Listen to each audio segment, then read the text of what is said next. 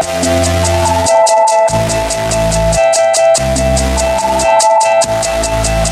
to the TFT podcast. I'm Matt. That's Ryan. Hi, Ryan. Hey, Matt. How are you? Happy 2014, Matt. I thank you. You say that as if you don't mean it.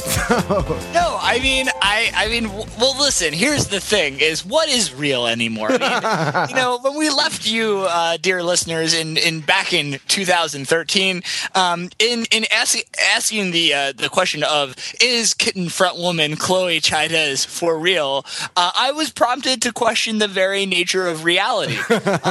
And so really, and we're going to continue with that deep dive into the rabbit hole with another edition of Total Request Taped. That's exciting. So these this time we have tweets from longtime Overthinking It reader and contributor Timothy Swan, who is at Tetrarch Angel on Twitter, from Arden Seldens on Twitter, and from Tulse, who is a commenter in the comments. And those bands are 65 Days of Static, Sleigh Bells, and Protest the Hero. And we're gonna talk about those, and then this will be our last sort of listener suggested show, and then listener suggested band show, and then next time we're going to get into some pairings of bands that we might have done that might have been on our agenda anyway, but that someone suggested that we juxtapose. And so if you want to guide your listening for next time, we're going to be talking about Lana Del Rey and about Lady Gaga. But and specifically Lady Gaga's Art Pop and Lana Del Rey's Born to Die album. Oh, there you go. So if you want to right now, you should go listen to 65 Days of Static. The album is I can't remember. Wild Light. Okay, excellent. The album is Wild Light. Protest the Hero, the album is called Volition. And for Sleigh Bells, the album is Bitter Rivals. Oh, I had intended to make a joke about us being bitter rivals when we started the podcast. Yes, but I need you for survival. So there's a missed opportunity right there. So let's dig right in. 65 Days of Static, it's instrumental music. There is not a vocal line. But let me you know what? I want to do a little cognitive agenda setting, actually, sure, before we really dig in. And I want to posit the big question, or maybe the medium-sized question, of course, because the big question is, are these guys for real? Are these guys for real? But the medium-sized question that I want to posit is, what do you do after rock? Right? It's the question of post-rock. And I think there are three compelling answers to what you do with the tradition of rock and roll music, but with the capabilities that we have today, and with a sort of artistic drive to develop the music, right? To develop popular sort of rhythmic, mostly up-tempo guitar-driven music. What do you do? How far away from guitar do you go, and what is your response to the anxiety of rock's influence? That is to say, because rock has already accomplished all the awesome things that rock has accomplished, how do you set your conceptual table so that you can maintain your self-respect and kind of position yourself in relation to the tradition without being completely derivative of it, and without just recapitulating the victories that rock and roll has had. And so I think there are three answers to that question here, and 65 Days of Static is the one that moves farthest away from the rock and roll, from the tropes of rock and roll in terms of instrumentation, song structure, right? And the most into what we might call electronic music, or, God forbid, but electronica. So that, I mean, does that make sense to you, Ryan, as a way of approaching these bands? Yeah, I think so. I think that to start answering the question with another question, in terms of in this medium size scope, is what does it mean to be post rock? And you answered this a little bit of one way to be post rock is kind of, rock has accomplished what it set out to accomplish, or kind of what can be done within the parameters of the genre of rock and roll has been accomplished. And so then there's some kind of a strong misreading of the tradition that is some type of a path breaking move from that canon, but that is still intelligible, right? And so I think that's one way to interpret that. I guess another is kind of chronologically, just it is after rock, and I don't know if there are others. It's either after rock, such as like rock has again ceased, or is it like a post party, and I guess I think about it even just in terms of the term of post rock rather than after rock, right? And really thinking about really kind of thinking through that and what that means. Well, yeah, unpack that a little bit, because it's post is the Latin word for after, and in a literal sense they mean the same thing, but they don't, clearly. Yeah, and I'm trying to. Let's kind of work through this together, because I just have this intuitive sense. I think that the idea of post rock to me would imply that rock is either over or is completely irrelevant, right? And this is the post Renaissance, or that the age there's been some kind of like terminal point on the continuum, the timeline of rock, and now we're after that. But saying that this comes after rock I think situates both musics in a larger timeline, where there may be sort of overlapping. Yeah. There may be sort of overlapping tales on the individual timelines of the genres, right? Well, and so in some ways, in that way, then actually after rock is almost more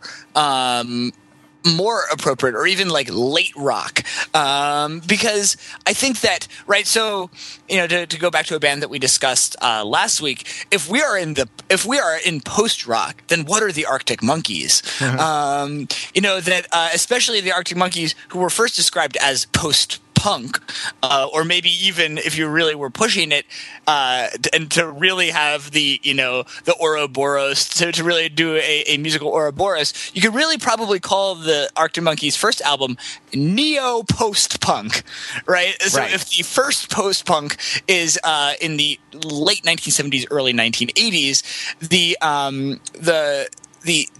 Arctic Monkeys are playing post punk. But again, right? They're revisiting post-punk in the early 2000s, and so similarly, some of the earlier uses of the word post-rock are appearing a lot in the 90s, and so 65 Days of Static. Who I was not familiar with at all until Tim put them on our radar. We're first started have been active for about a decade now. And their first album, which I believe is called something like The End of Math, is from 2004. So is now this year will be turning 10, and so they're already kind of late post rock, or after, or neo post rock, or something like that. And I understand from some of the critical material that and we didn't listen to the whole discography. We only listened to the 2013 release. But I understand that they started out maybe closer to rock with more guitar driven music, and have. I understand this from some of the critical material that we read, and have through the trajectory of their of that band's time together, have gone more and more electronic and more towards sort of ambient or more towards some of these electronic music genres. Yeah, I think that's right, and I think that that's an interesting thing of what happens, right? If you have post-rock, what happens after post-rock, right? And is it post-rock?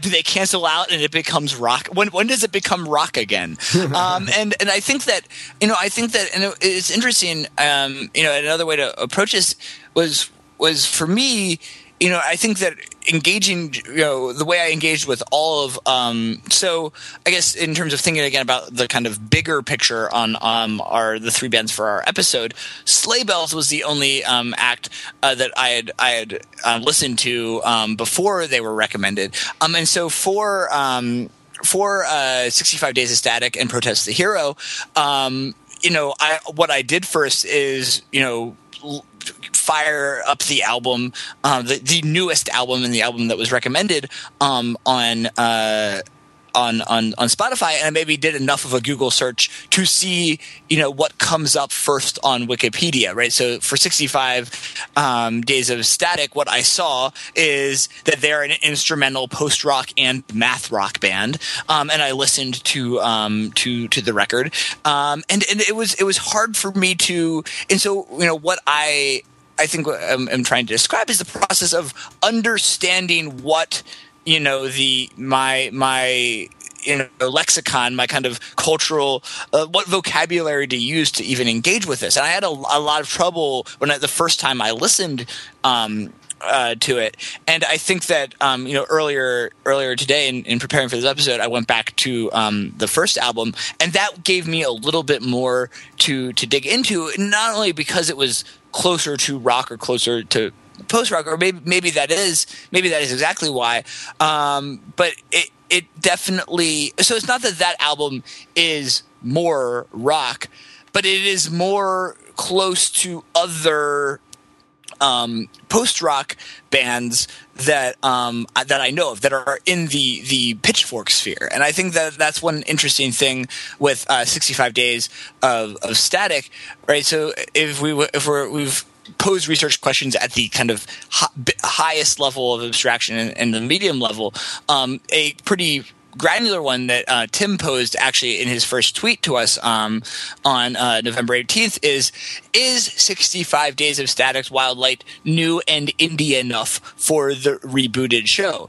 And in some ways, it's almost too indie. At least, like in my first pass at the album, I didn't have my Pitchfork review saying, "Well, these textures are reminiscent of the ambient synths on Fuck Button's new album," or has percussive textures similar to the classic Red Line album by Trans Am. And it's weird because I was able to make some of those connections to some of these other bands that are in a post-rock or noise rock space through the first album, which was kind of maybe more in that tradition. But now that the band has been operating for 10 years, and is in their kind of own scene, and I think largely more of a UK centric scene, it was interesting to kind of start in the middle with the band and try to grasp through the music without the benefit of lyrics or a lot of context, and then find ways to get purchase on this. And I think this is an experience that we talked about last week with some of the other new music. I mean, what was your experience of approaching this with? That was that's absolutely right. And I actually had that same thought of, and honestly, I mean, being you being an academic and me being at least well versed in academia in a different field, right? Like, I sort of want to know what the reference biography or what the reference work on this particular thing is, and what the canonical examples are, right? And like, because I've sort of referred to it as a library of norms, right? I have a library of norms that encompasses certain terrains within, the global and historical practice of music, but not all of them, right? And so this is outside the outside my library of norms, because I don't listen to a lot of music like this. I actually feel like we should get Jordan Stokes on to talk about 65 Days of Static a little bit, because I think that this, as much as it's influenced by sort of popular rock and roll, it's as influenced by art music, 20th century art music, and technologic or electronic music. Yeah, and there is a strand of that again intersects in various ways with, pop music and with indie music, right? So the kind of, there is a line of genealogy that goes, maybe through like Brian Eno on the kind of pop side and production side, and like Steve Reich and things like that you get familiar with. I think listening to kind of contemporary indie music. You say Steve Reich, and honestly, unbidden, I was thinking about Steve Reich while I was listening to this before I like loaded up the Wikipedia page for what math rock is and saw, the influence of Steve Reich. And maybe it's time to dive in. Here's what I thought, right? Like the management of tension, of excitement and tension, I should say anticipation and release, throughout a 65 Days of Static song, at least on this record, seemed less like rock and roll, which involves sort of verse chorus bridge structures where you have it's like you stack Lego blocks, or you stack like wooden blocks into a stair. You're moving from plateau of excitement to plateau of excitement, whereas this was like these songs are like a gradual incline, right, in terms of the creation of excitement, or the kind of the management of tension and anticipation and payoff, largely due to the compositional technique of sort of starting with a bed and layering a sound on top of that, and layering a sound on top of that, and layering a sound on top of that, until you end up with a very, very busy and kind of raucous texture at the end from these musical materials that were at the outset extremely minimal. And it's really interesting. I think it would be better if I did drugs. Honestly, right? Because like I don't have a ton that I can kind of hook into and sort of pay attention to unless I'm like meditating or high or something like that, right? Like, and like the whole point is to concentrate in minute detail on the drop of water, the particular drop of water in the ocean, and the kind of the meditation on consciousness. And a lot of the reviews that you've uncovered on Google and that you sent along to me, like, were written in that like very grandiose, almost kind of religious or transcendent, I should say. They participated in a discourse of transcendence that is historically religious, or at least is in my experience religious. And so like about like the meaning of life and stuff. And so I was sort of thinking about this, like what is this compositional technique about? And I thought of, the greatest hits album of Steve Reich, which is Come Out, right? And I'm going to put a link to it in the show notes. You got to experience all 15 minutes of this song if you haven't. It's a sample, though I think it was done on a reel-to-reel tape recorder, not on a computer, because it was done a while ago, where it's in the left ear or the right ear. There are two tracks, and they gradually go out of phase and come back into phase with one another. So it's the same sample being played back and kind of going out of phase and back into phase over the course of 15 minutes. And that's an idea, and it's almost sort of more important as an idea than it is as a than it is as a as a work that you need to endure all 15 minutes of. Though, if you want to stay my friend, you definitely, anyone listening to this has to put on mostly because I did in college, has to put on the full 15 minutes of Come Out. There's another. Well, oh yeah, go ahead, because I have my Steve Reich piece as well. But go ahead with your second one. The other one that is the where I sort of wonder. I wonder if the compositional technique as an idea isn't somehow more vital than the actual experience of listening, is a piece called "I Am Sitting in a Room."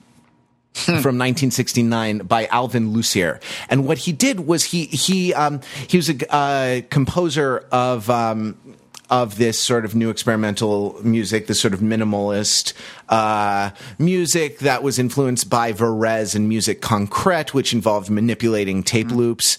There's a Varese piece called Dripsody, and I'm making notes so that I include these in the show notes. There's a Varese piece called Dripsody, where it's a recording of a water drop that's used thousands and thousands of times over the course of a couple minutes long piece. And it must have been incredibly labor intensive to make these things. But in I Am Sitting in a Room, the composer, Alvin Lucier, I suppose, he says a speech, he says a short paragraph of text into a tape recorder, and then plays that tape recorder back into a second tape recorder, plays that back into the first tape recorder, plays that back into the second tape recorder, and on and on and on and on through cycles of this, until the dominant frequencies of the room assert themselves.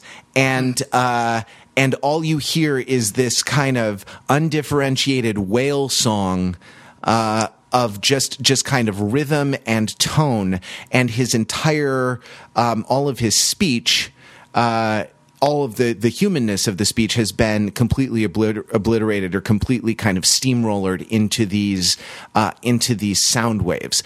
And he, Alvin Lucier, had a stutter, had a pretty severe stutter. And so there was also this, it's a really compelling piece because you gradually hear his stutter get sort of smoothed out, right, over the course of generations. And so the piece is each generation of this thing, if it goes back and forth 50 times and each one is like 3 minutes long, you could listen to this thing for 3 hours. Right. And I'm not sure you need to do that, scrub forward on YouTube, right? Like to, 20 minutes, 40 minutes, 60 minutes, etc. And I think you get the idea. So that the compositional technique is maybe more compelling than the actual experience of listening to the music. And while that's not quite true of 65 Days of Static, I thought it was close to getting to be true. Though 65 Days of Static is referenced more to rock. Anyway, thank you for letting me go on it. No.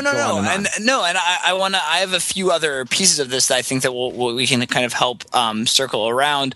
And I think, for me, the Steve Reich, my kind of entree into the world of Steve Reich, is a piece called Drumming.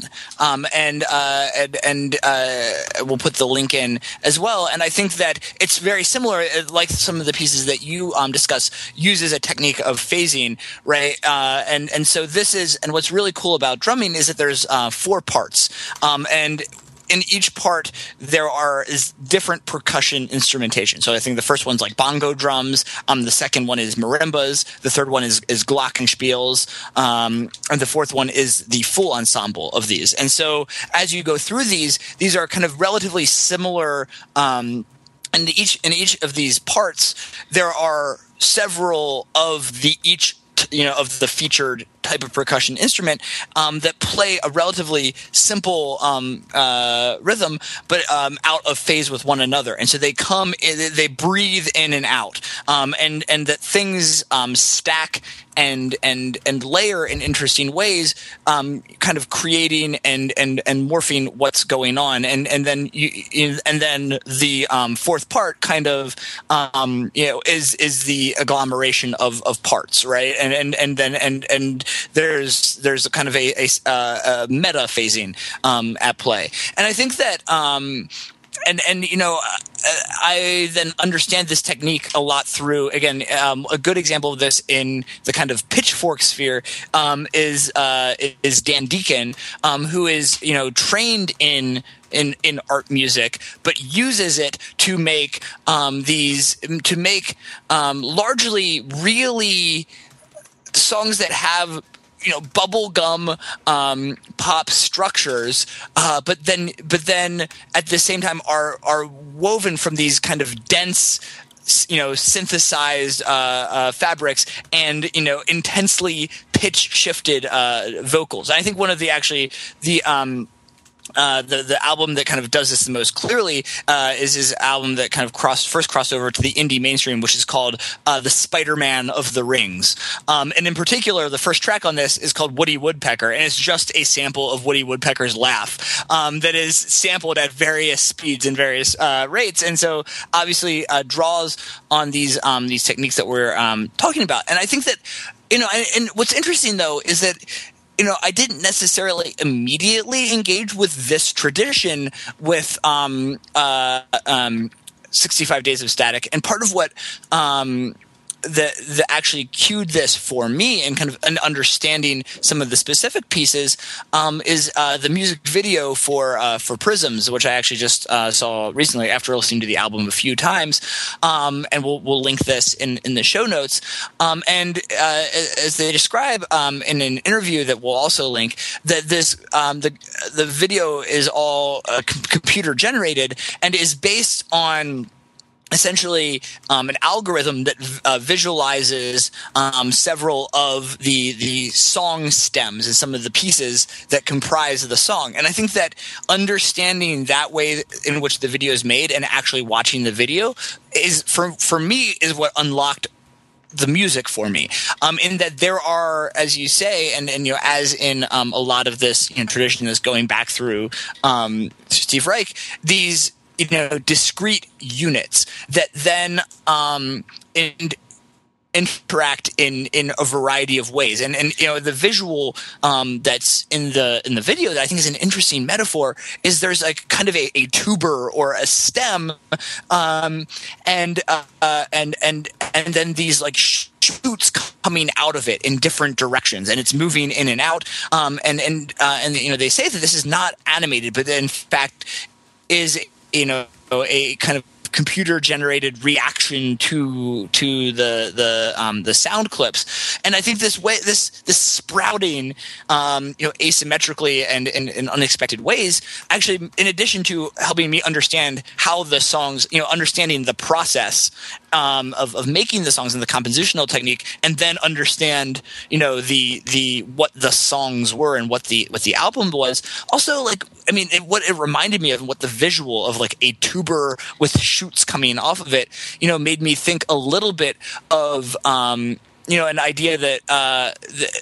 that's in kind of some kind of, you know, kind of contemporary social theory, you know, specifically in like Deleuze, of the idea of a rhizome, and so rather than you know, specifically hierarchical kind of, you know, tree-like, you know, stem and branch movement, like this kind of unexpected, you know, shattering, rupturing, cross-cutting movement of kind of idea and sound and meaning, and I kind of, in seeing this in the visual and as a kind of product of the music, I think was interesting, right? And so I guess there's an interesting question of, is this actually post-rock at all, or is it anti-rock, right?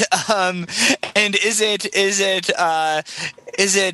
you know, why do they need rock? Why do we need rock anymore once we're riding the tuber? Okay. It is not a tuba. I think we have to. I think we have to move on. Let's push on to Sleigh Bells and the album Bitter Rivals. Ryan, are these guys for real? I mean, what I think they are really wearing those Wayfarer sunglasses. That's for sure. That much I can tell you. And those guitars really have tiger stripes on them. Yep. I think that, I've had a long relationship with, with the band Sleigh Bells. I was first aware of them, that they became kind of popular on indie rock blogs before they had an album. They played at some shows at the CMJ Music Festival in New York, and I believe it would have been like 2009. And CMJ is essentially an industry conference, which is kind of a matchmaking venue linking kind of indie buzz bands and bands that are written about on music blogs to industry folks and label representatives. And I think that what's really striking about Sleigh Bells is, and you can either, and again, this is almost more apparent even without the narrative, right? So there's,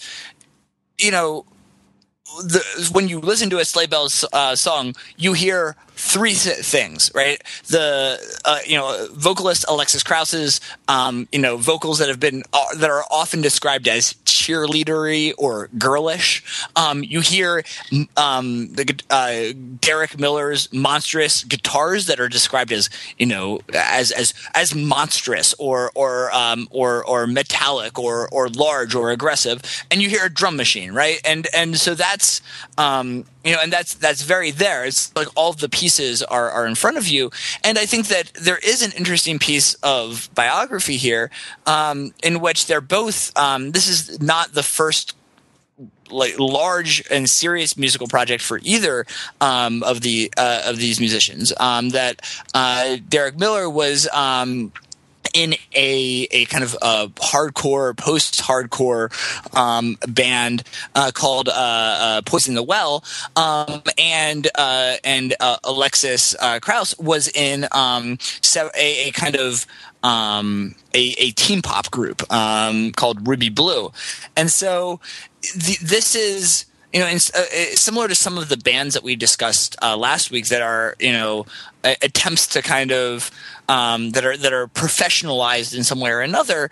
On the one hand, there's something very interesting about this combination, and then at the same time, you also see that there is an attempt of people who have some background doing music pretty seriously at this kind of pro-am, professional amateur level, doing something pretty serious, right? So now the album that we're discussing that we listened to for this week, Bitter Rivals, is their third album doing a version of this, and so they're and they do what they are doing, and it's interesting to in terms of describing it. Both our listener, both Tulse, who requested the song, and even their Wikipedia page, right, describe them as noise pop, and I think that that's often the flattering description that's given them, and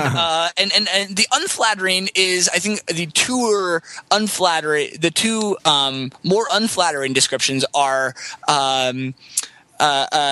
hipster jock jams and neo rap rock, which feel a lot different from noise pop. From noise, which sort of dignifies it. Well, can I make an observation? And I don't know Sure. if this is flattering or not, but when I was a teenager, I really liked early Beck.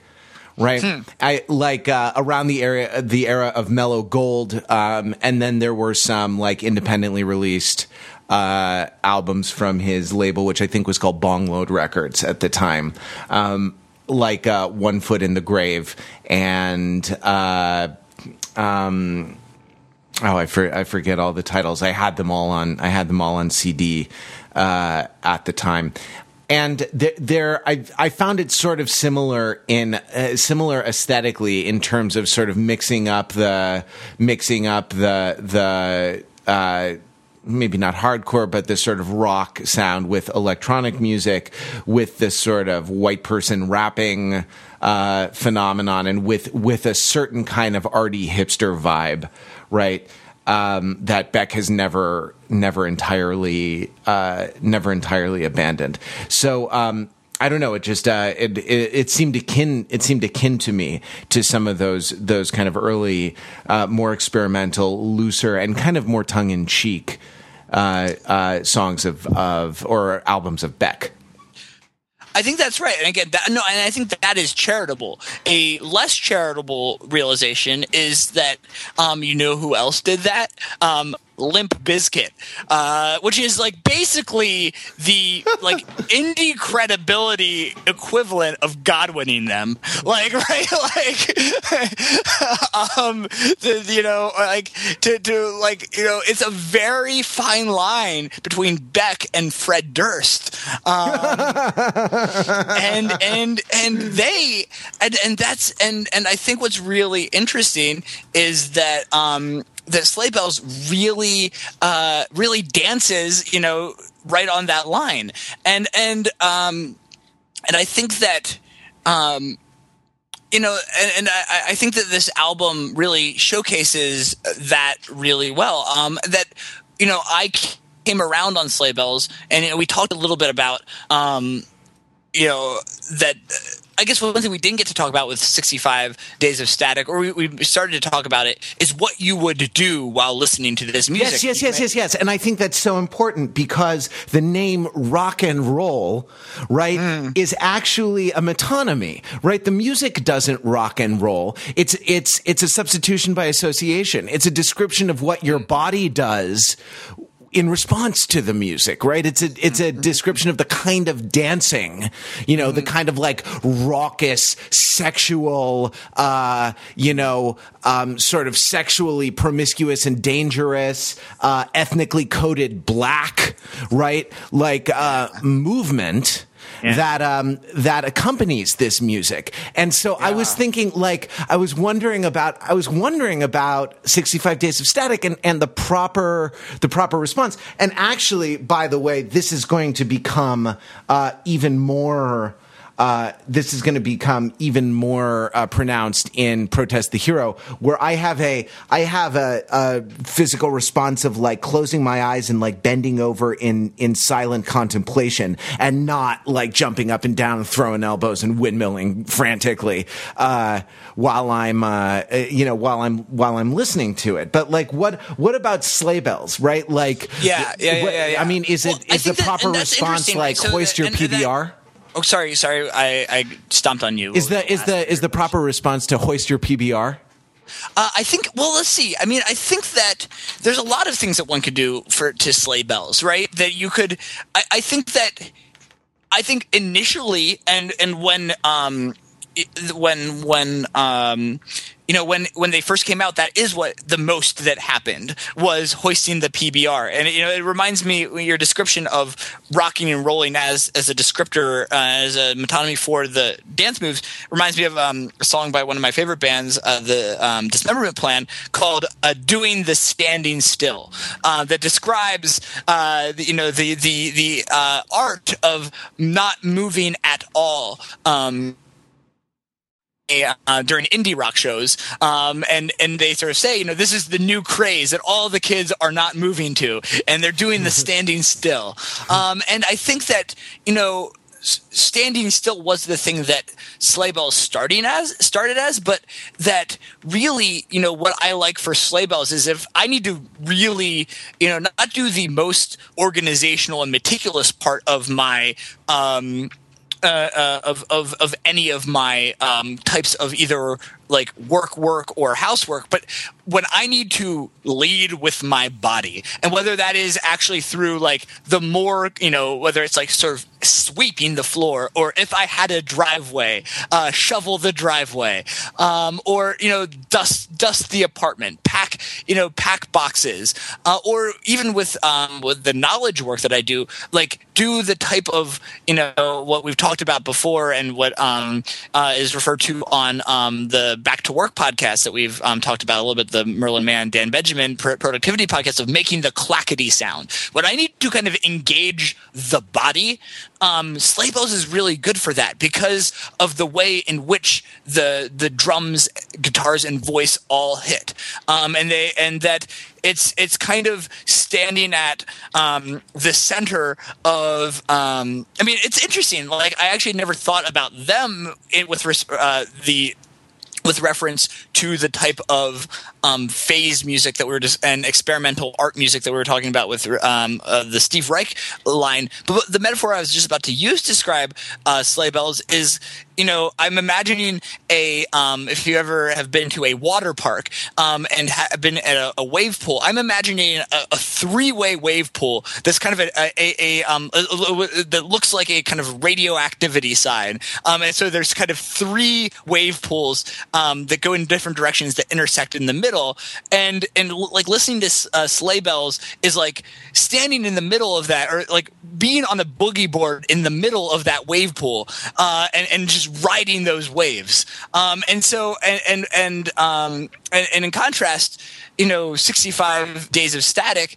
And so if you actually have a suggested listening, and maybe as we go through these three bands, we can come up with a suggested order, and I think thinking of sleigh bells in this way makes me then re-understand post-rock in another way, is that after the rockin' and rolling, that 65 days of later is kind of the musical shavasana, and to use yoga terminology of the kind of shavasana is the yoga pose that's also known as corpse pose, the flat on your back pose that you do at the end of a yoga session, in which your body is just kind of that you allow things to melt and release and let go. And so that post rock is what your body is doing and what your mind is doing after rocking and rolling. Huh. I don't know. What did you do while listening to sleigh bells, and what did it make you want to do? I mean, to be honest, I did my day job computer programming. But did you program more vigorously?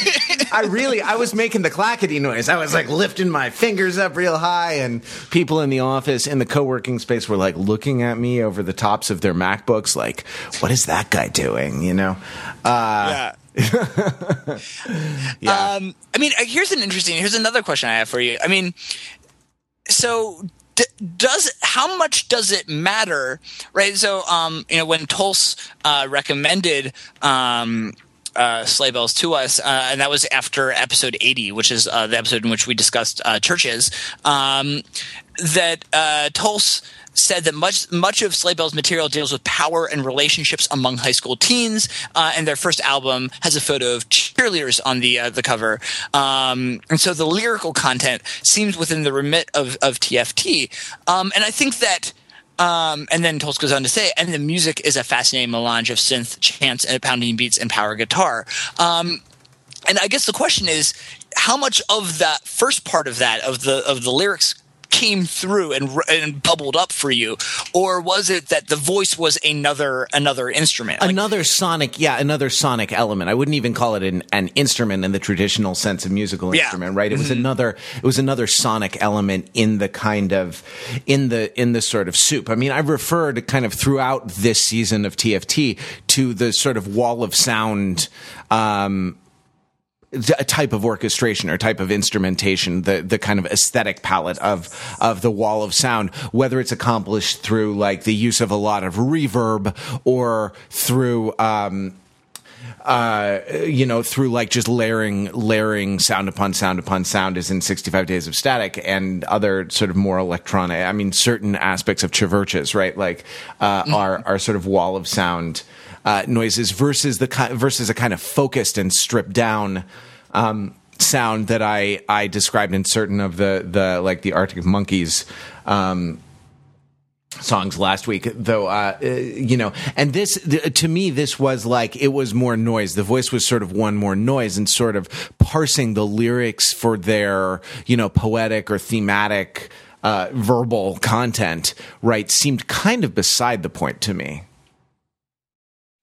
Yeah, that said, I mean, we did joke early on in this podcast about one of the key, lyrical contents, right? So in some ways, or I guess the way in which what you look for are the things that you grab, and obviously song titles or album titles, come out, right? So that the hook on the title track, which is the first track on the record, "You Are My Bitter Rival, But I Need You for Survival," really comes out, as does. I think one of the lyrics that really jumps out on the album is the kind of first intelligible lyric, which is, "It was the best of times, it was the worst of times. I had to kill the new sheriff in town." Yep. I mean, again, is there anything there? And so these are both kinds of, positing these kinds of some kind of, whether or not symbiotic relationship, but kind of pairs, right? That there is, whether that's like, needing one's bitter rival for survival, or the kind of evocation of a tale of two cities and the kind of dualisms in that. I mean, is there anything there, or is it just might this have just been like created by algorithm as was the CGI tuber? You're saying, is it just a tuber? You're saying, is this a horse e-lyric? Yeah, exactly. Yeah. and I think the idea like that definitely reads high school to me, and not just because that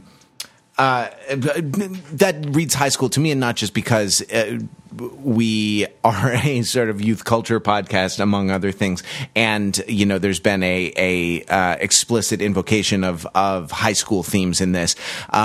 The best of times, worst of times. I mean, the Tale of Two Cities. It is a staple of high school reading lists, right? And so like it sort of serves to situate it within the intellectual context of high school, though it is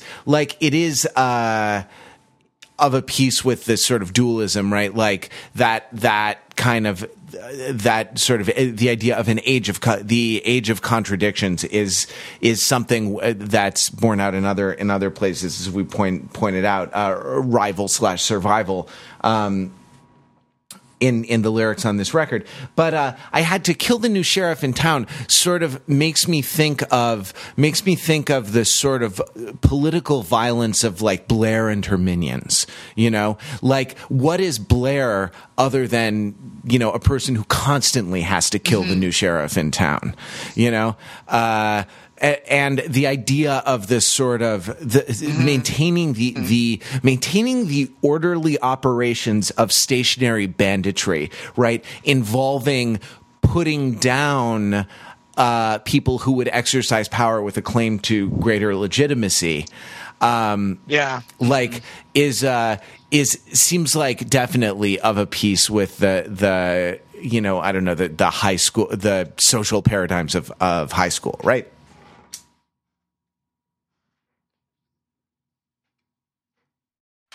Absolutely, and I think that is, in a piece that we've talked about a lot in the TFT universe, especially in the kind of in the first semester, the first the BA degree of the first 4 years of the podcast that kind of mostly focused on Gossip Girl and to a certain extent Glee. We talked a lot about some work by a sociologist. Historian Charles Tilley, who was one of the kind of key ideas of this kind of state making and war making as organized crime, and one of the kind of originators of this idea of specialists in violence, and definitely argues that one of the tasks of state making is elimination of rivals. And so I think that's exactly that both. So that I think that's exactly right on. And so what that means is we're just reading the tea leaves here, and Alexis Krauss is going to kill Lord. Is what's going to happen, and like, or Lord just is maybe Lord Alexis will ever be a royal, because like sleigh bells are going to put an end to that. Well, right, like there are at least two ways to eliminate rivals. Like one is with violence, deploy your specialists in violence against them. Another is discursively, right? And we've talked a lot about the sort of the exercise of discursive power on the TFT podcast, and you can sort of go after their legitimacy. So my point is that Alexis Krauss is behind the Lord is a racist phenomenon. Yeah, exactly. On the internet, right? Yeah, or maybe like Alexis Krauss actually is behind, like the Royals appeared on the it was performed on one of the later episodes of this season of The Voice, and so I bet Alexis Krauss put them up to that, because no one will think that Lord is cool anymore once it's been on The Voice. Actually, since we can't have a TFT podcast without talking about Lord, I just want to mention, I tweeted this out on the TFT Twitter, but there's a great interview that is really a great interview between Lord and Tavi Gevinson, I think, from Rookie magazine. That you should just go look out, and I'll link it up in the show notes so you can look at it. And I know we're about to move on to Protest the Hero, but you do see this throughout Bitter Rivals, and I think that I think another song where the kind of that does work on some of this lyrical territory is a song cut in the middle of the album called Young Legends, right? And the part of the hook says, "Young legends die all the time, but I don't mind, don't close your eyes." And so I think that this idea of youth and how to, in some ways, especially engaging, this being the third studio album from Sleigh Bells, is, it's similar to a problem of, once you've been making, right? So on your first album of, as you're a 20-something, early to mid 20-something, making an album that kind of dredges up themes related to high school and has this kind of youthful, vigorous music, fine.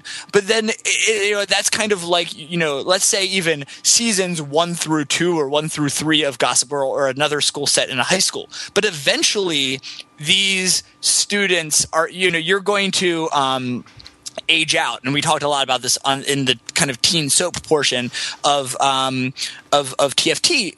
When that happens, do you kind of change the parameters of what high school is and what teenagedom is, and re-articulate the Corinne Masterfield as Gossip Girl did, so that they graduate from high school but they don't, right? And that all of Manhattan kind of becomes their playground, or do you like Skins did, or and a few other shows, just basically graduate and age out one cohort and bring in a new cohort, and so does the camera pan, and does it, or does it kind of stay put, and you kind of flip through the subject material? And I think Glee, for what it's worth, tried to have it both ways, which I think was a weakness.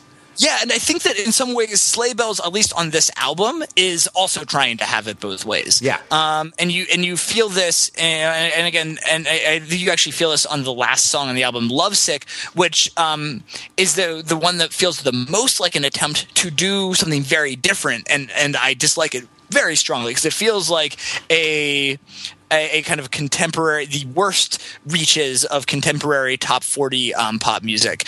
And so I think that for a band like Sleigh Bells, it will be really interesting to see essentially how they deal with aging out and the kind of process and movement that's associated with teenagedom, since that is kind of a lot of what is giving them their energy, both thematically and musically. I think we're going to have to move on. This is going to be another one of our epic. It's going to be another one of our epic length things. Because I know, which is amazing because in the pre-show we're like, yeah, we'll do 45 minutes and then wrap it. We'll knock this one out in 45 minutes. And I think we did 45 minutes on 65 Days of Static.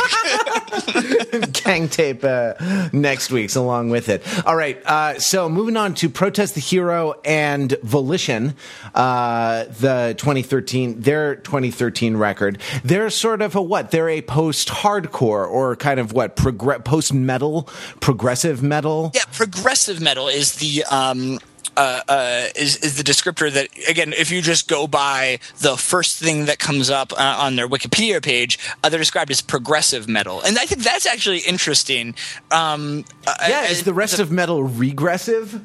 Or, That's exactly what I was thinking about, is of what is, and for those the listeners who kind of know metal, whether that's either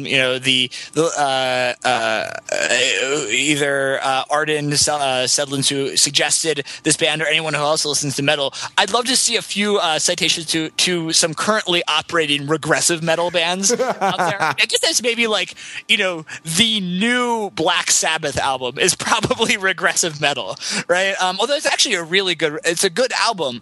But I think one way to describe regressive metal is when the and there was a Whitesnake album a few years ago that I actually wrote about on Overthinking It, called, I think the article was called "Cock Rock Commitment." And so I think one kind of regressive metal is kind of going backwards, almost in the way that the Arctic Monkeys have burrowed deeper and pared down into rock. But again, if anyone has good examples of regressive metal, send them to us. But it's interesting that it is referred to as progressive metal as opposed to post metal, and I think it is interesting that. Right. It's a different claim rhetorically to say that something has progressed, that something has moved on and developed, rather than saying it's ended and this is what happens after it. Right? Yeah, exactly. And it's interesting because, again, and I think with rock, right? So there is a progressive rock, and I think that part of why bands that are called post rock are not called progressive rock or prog rock is that that itself rather than being a process of progressing, prog rock ossified as itself as a genre, right? So if it was initially a word that was used to describe, bands that were moving in a kind of were pushing the ball forward, it then ossified, right? And I think there is, in some ways, the progressive tag actually feels more appropriate. It feels more appropriate than the post tag for 65 Days of Static. And so, I guess a short run question I would, or kind of low level, mid level research question that might be an interesting entry point onto Protest the Hero is, in what way is this progressive, right? Progressive metal, and did that label help your approach to this, or what, if anything, did aid you in kind of grasping and grappling with this piece? Well, yeah, I mean, my knowledge of jazz actually was the end of highly technical, not like swinging jazz, like cool jazz, but of like highly technical art jazz, especially in like a big band context, right? Like, largely from high school when I was really into that kind of thing, was my way in, because I thought that this, in terms of like the stunning displays of technical virtuosity, in terms of a lot of the polyrhythms or rhythmic experimentation, and the sort of the complexity, right, of the sort of rhythmic material complexity, but sort of like rock solid underlying beat in in which it's a little different from jazz, which can kind of push on the beat more than rock and roll music, which really tends to be, you know, straight ahead tempo wise. But like phrasing, rhythmic accents that sort of emphasize, that really kind of tug against the sort of four on the floor thing, and then also the use of sort of metal of many lines, right? Like that go, because there are a couple of like folk music breakdowns, there are a couple of like acoustic breakdowns on this record, and in most of them, it really lays bare how complicated the textures are, because there are like 3 or 4 vocal lines going at the same time, and it's really cool. And there's this kind of like in music theory terms, there's like a kind of hocket, like a trading rhythm off between parts going on. There's great counterpoint going on. You know, it's really, I mean, I don't know, it's really exciting. I found it very exciting, and I'm not sure that all the screaming guitars were always adding to my sense of excitement, though they certainly amped up the sound a lot, like amped it up sonically and really put a lot of adrenaline into it, I guess. And even though they were like clearly amazing players, because like it's more than one musician and they're playing in unison in these like, you know, tight harmonies in intricate rhythms, and it's very, very, very virtuosic and like is very, very clearly a display of skill. But I wonder if something gets lost kind of underneath the display of skill. It's kind of like jumping up and down and shouting, "Look at me, look at me, look at me," right? Like it does tend to take up all of my attention. And I say this not to detract one bit from its awesomeness, because I was like, my jaw was on the desk like most of the time I was listening to this thing. But I wonder, and maybe it would come out on repeated listening, so maybe I'm not being fair to it. It's not kind of like jumping out at me and like presenting its, you know, infinite riches to me on first listen. But I wonder if all of that flashy stuff doesn't obscure something that's maybe even cooler going on underneath. I mean, I think that again, I think what's interesting here is that this could be possibly approached in a few different ways, right? And you know, back in, I actually do think our Churches episode is really the touchstone in a lot of ways for this episode. And I think that, you know, one is in, you know, a distinction I think that you made between songs and pieces of music. And I think part of what I'm hearing you say is that, like, right, so that I think what's really interesting is that actually this is maybe a Protest the Hero, maybe a rare band or a rare and Volition, maybe a rare album that's actually working on both of those levels, and, right? And so kind of at the same time, like all of these tracks, our songs and our pieces of music, right? Exactly. By that definition that we put in the Churches episode. Exactly, and part of what I hear you say is that, you know, you would also very much like to hear the songs, and that you would like to hear, you know, whether it's hear the melodies, engage deeper with the lyrics, and kind of understand the songcraft, and that it's hard to kind of move away from the pieces, and I definitely identify with that. I've listened to this a couple of times. I've listened to the album maybe 3 or 4 times, and definitely my first listen, I think what jumped out, and we talked about the kind of technical virtuosity, and for me particularly, what really kind of anchored me and is the drums, and is the use of, you know, double bass drum, right? And so that, you know, you say that in terms of moving away from 4 on the floor, they are frequently putting 16 to 32 on the floor. Oh, and like there are like 5/4 fills, there are 7/8 fills. Like it's really it's awesome. Like just the level of technical accomplishment in the drums, which I noticed as well as the guitars. Well, right, and it's interesting, right? That you know, that of the acts that we've discussed, 65 Days of Static is the one that's described as math rock, but really Protest to the Hero is like they're like there's some like Goodwill Hunting shit going on, and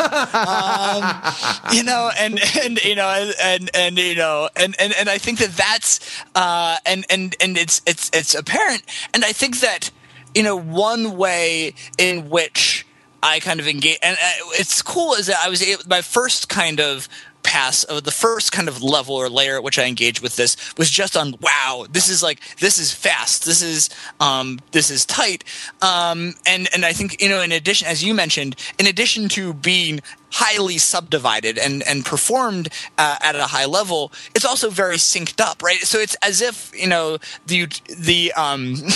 Steve Reich piece that was built to phase, it's like as if someone is fucking up Steve Wright's drumming by all of a sudden getting in unison, right? All right, we're supposed to have this beautiful phase piece that everybody's going in and out, and all of a sudden, like the drummers and drumming fuck up and are all going and it's the best possible way to fuck up Steve Reich because it's the more layers you have and the ways, and then makes the moments where it pulls apart or diverges all the more powerful. And I think that then on later listens, what I started to notice is that the ways in which the big unison hits, and then the big, especially like fast hits come vary a lot, right? And so in terms of, again, some of these ideas of composition and spacing that vary a lot from song to song throughout the album, which make it a really interesting album. And then on some songs, I think earlier in the album, it really feels like like machine gun hits, or like almost like a something mechanical, like a train or like a locomotive or an airplane is moving very fast and is shaking, right? And the digga digga digga digga is a mechanical piece coming loose and rattling against another mechanical piece, and yet that is to produce that. What is required is a tremendous amount of physical control, and then the kind of third layer that kind of comes in is the song layer, and whether that's the melodies and some of the melodies which to some of the songs, like what is it? The Chasing After Windmills song, and Drumhead Trial, or Tilting Against Windmills, Drumhead Trial, and Plato's Tripartite have pretty strong melodies that come through. But that's really at least for me, and maybe this is also because this is a sonic palette or a kind of a vocabulary, a set of a library of norms that I possess a bit less of. Again, the understanding these as songs kind of comes the latest in the process. Yeah, though it's clearly like there's super commitment to the singing, right? Like it's absolutely. It's Soren metal vocals. It has that like metal tenor sound that's very cool. But I want to ask about. And there are pieces of emo, so it's emo adjacent as well. In terms of both the use of screaming, and even just the nature, right? There's the vocals really, are just. Are riding that line again. If there's a fine line between Beck and Fred Durst, there's also a fine line between Chris Carrabba of Dashboard Confessional and Bruce Dickinson of Iron Maiden, right? And they're on that line, interestingly. But what was the question? I want to make sorry. I want to make sure that we can get sort of totally tap this vein before I move on, because I want to make a left turn in the are these guys for real category, and I want to ask about the electronically altered like very low demon voice. Is that for real? Like, is that's an aspect of this that was to me like a little bit, I don't know. That's a little bit, I'm not sure what to think of it. You know what I mean? Like, does it? Because it strikes me as being kind of silly. But again, it's sort of not in my library of norms to have recourse to that, particular trope, right? That is outside of my normal metaphorical palette. Matt, when you punish a person for dreaming their dreams, don't expect them to thank or forgive you. Right? Hail Satan. Yeah, but but there's heavy irony in that, right? Like, it's not... And this is a lyric for those of you... This is a central text for TFT, guys. This was in the 101 class, guys. And exactly. This is from the song, The Best Ever Death Metal Band in Denton by the Mountain Goats, which is on the album All Hail West Texas. Sorry, go ahead, Matt. Well, right, like, so I don't want to know... I'm not asking... It's not a rhetorical question. I'm not asking it to be a dick.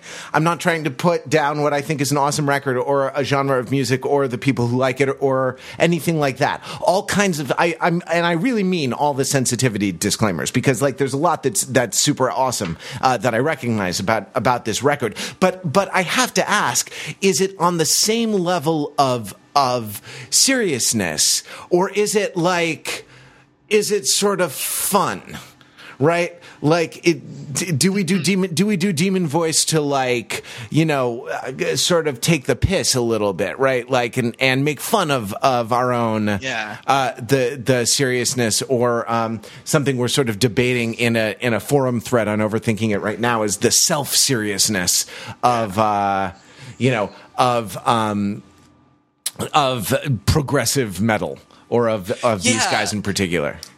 And or is it a burden, right? Is it a like, because these guys, by in some ways almost, certain accidents of, in some ways it's, one thing we've been kind of dancing through is kind of, all three of these bands are, either in hybrid genres or span genres, and just through kind of idiosyncratic accidents of geography and timing and kind of personal history end up in one track rather than another, and again, that these lines, part of how these lines between emo and metal are actually very thin when you actually think about what's happening, or between Beck and Fred Durst have a lot to do, is very contingent. Is that do you do the demon voice because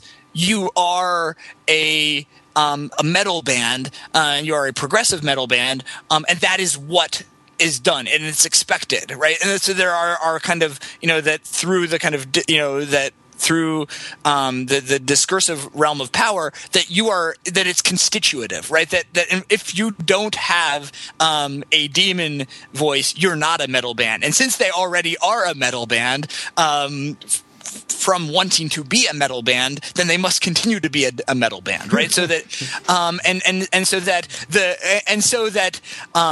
the demon actually lives inside all. We are the demon. We are we are the demon voice, rumbling through. And so I think that's. So I guess that's one interpretation. I mean, there's another in terms of, I guess, another way of thinking about a less kind of sinister or negative interpretation is that it is just another, and in terms of like whether or not it's employed seriously or not, and is it for real, and it would be just to think of it as, right, I kind of think of like, Bob Ross painting with his palette and making little happy trees. And Bob Ross wants to use all of the colors on his palette, and that this is one of the colors on the palette. And and again, it's on the palette because of the fact that Protest the Hero kind of has their origins and their and their current existence in the metal space, even though the record label for a while was Vagrant, which actually is an largely emo and kind of punk label. That they are, it's on the right. It's a different kind of face of power, to kind of quote sociologist John Gaventa, that rather rather than it being just that discourse is framed and they're kind of pushing this era, it's just that, well, by accidents of history, this is on the table, so they're going to use it.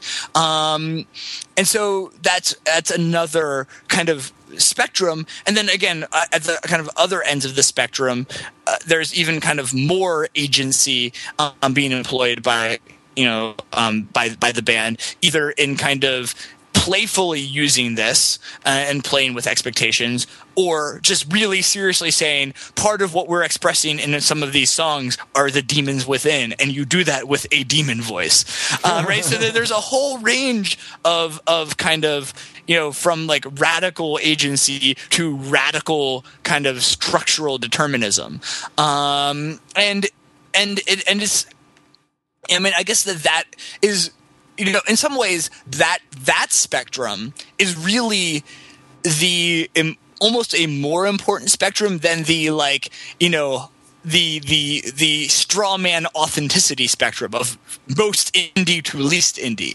right? And so I think that the ways in which we both understand agency and which artists understand agency, and then the kind of canon itself really produces and reproduces and like deconstructs kind of agency and structure,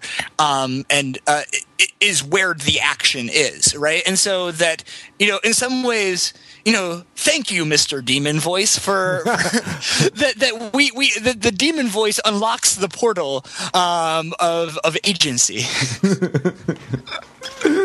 Well, I don't know if we end the podcast because simply it's time to end the podcast, or if we end the podcast because we choose to end the podcast because we've run out of things to say.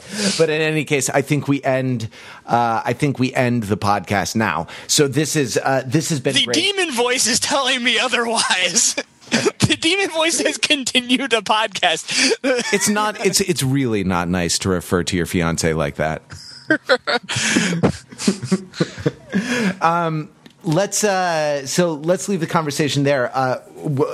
Pausing only to thank Tetrarch Angel, Arden Seldens, and Tulse for their great recommendations, and for everyone for participating, for bringing these bands and these albums to our attention. We're going to do another one of these before too long. But next week we have a sort of compare and contrast assignment for you. It's Lady Gaga's Art Pop and Born to Die. I'm looking online and there are a bunch of editions of Born to Die, but I think the unextended record is probably the one that we're going to look at. There's no need to prolong everyone's misery.